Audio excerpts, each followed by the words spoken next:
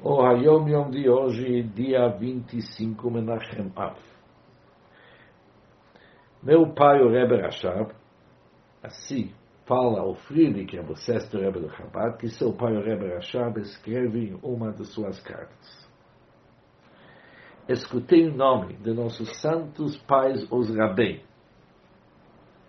E já que menciona os santos pais, os Rabém, aqui tem vários Rashei Tevot, vários acrósticos que significam que as memórias destes santos homens sejam bênção para a vida do mundo vindouro e também que suas almas descansem nas sublimes alturas. E ele ouviu desses Rabém que também no nascimento de uma menina costuma-se dizer le Torá ul chupá u'masim tovim, para a Torá, que seus pais a criam para a Torá, para o matrimônio e para as boas obras.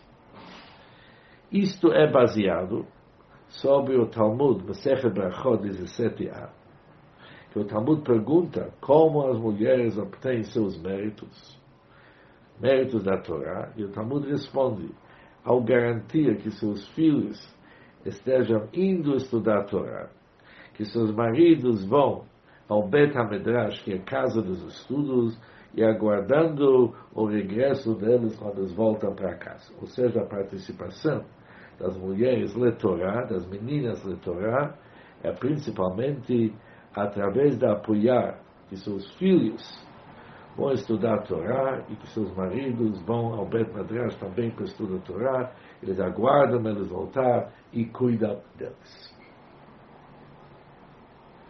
Ou seja, isso era a forma do bênção e Mazal Tov que o nosso Rebbe ia escrever quando ia nascer uma menina. Ele ia escrever le Torá, o chupá, o masim tovim.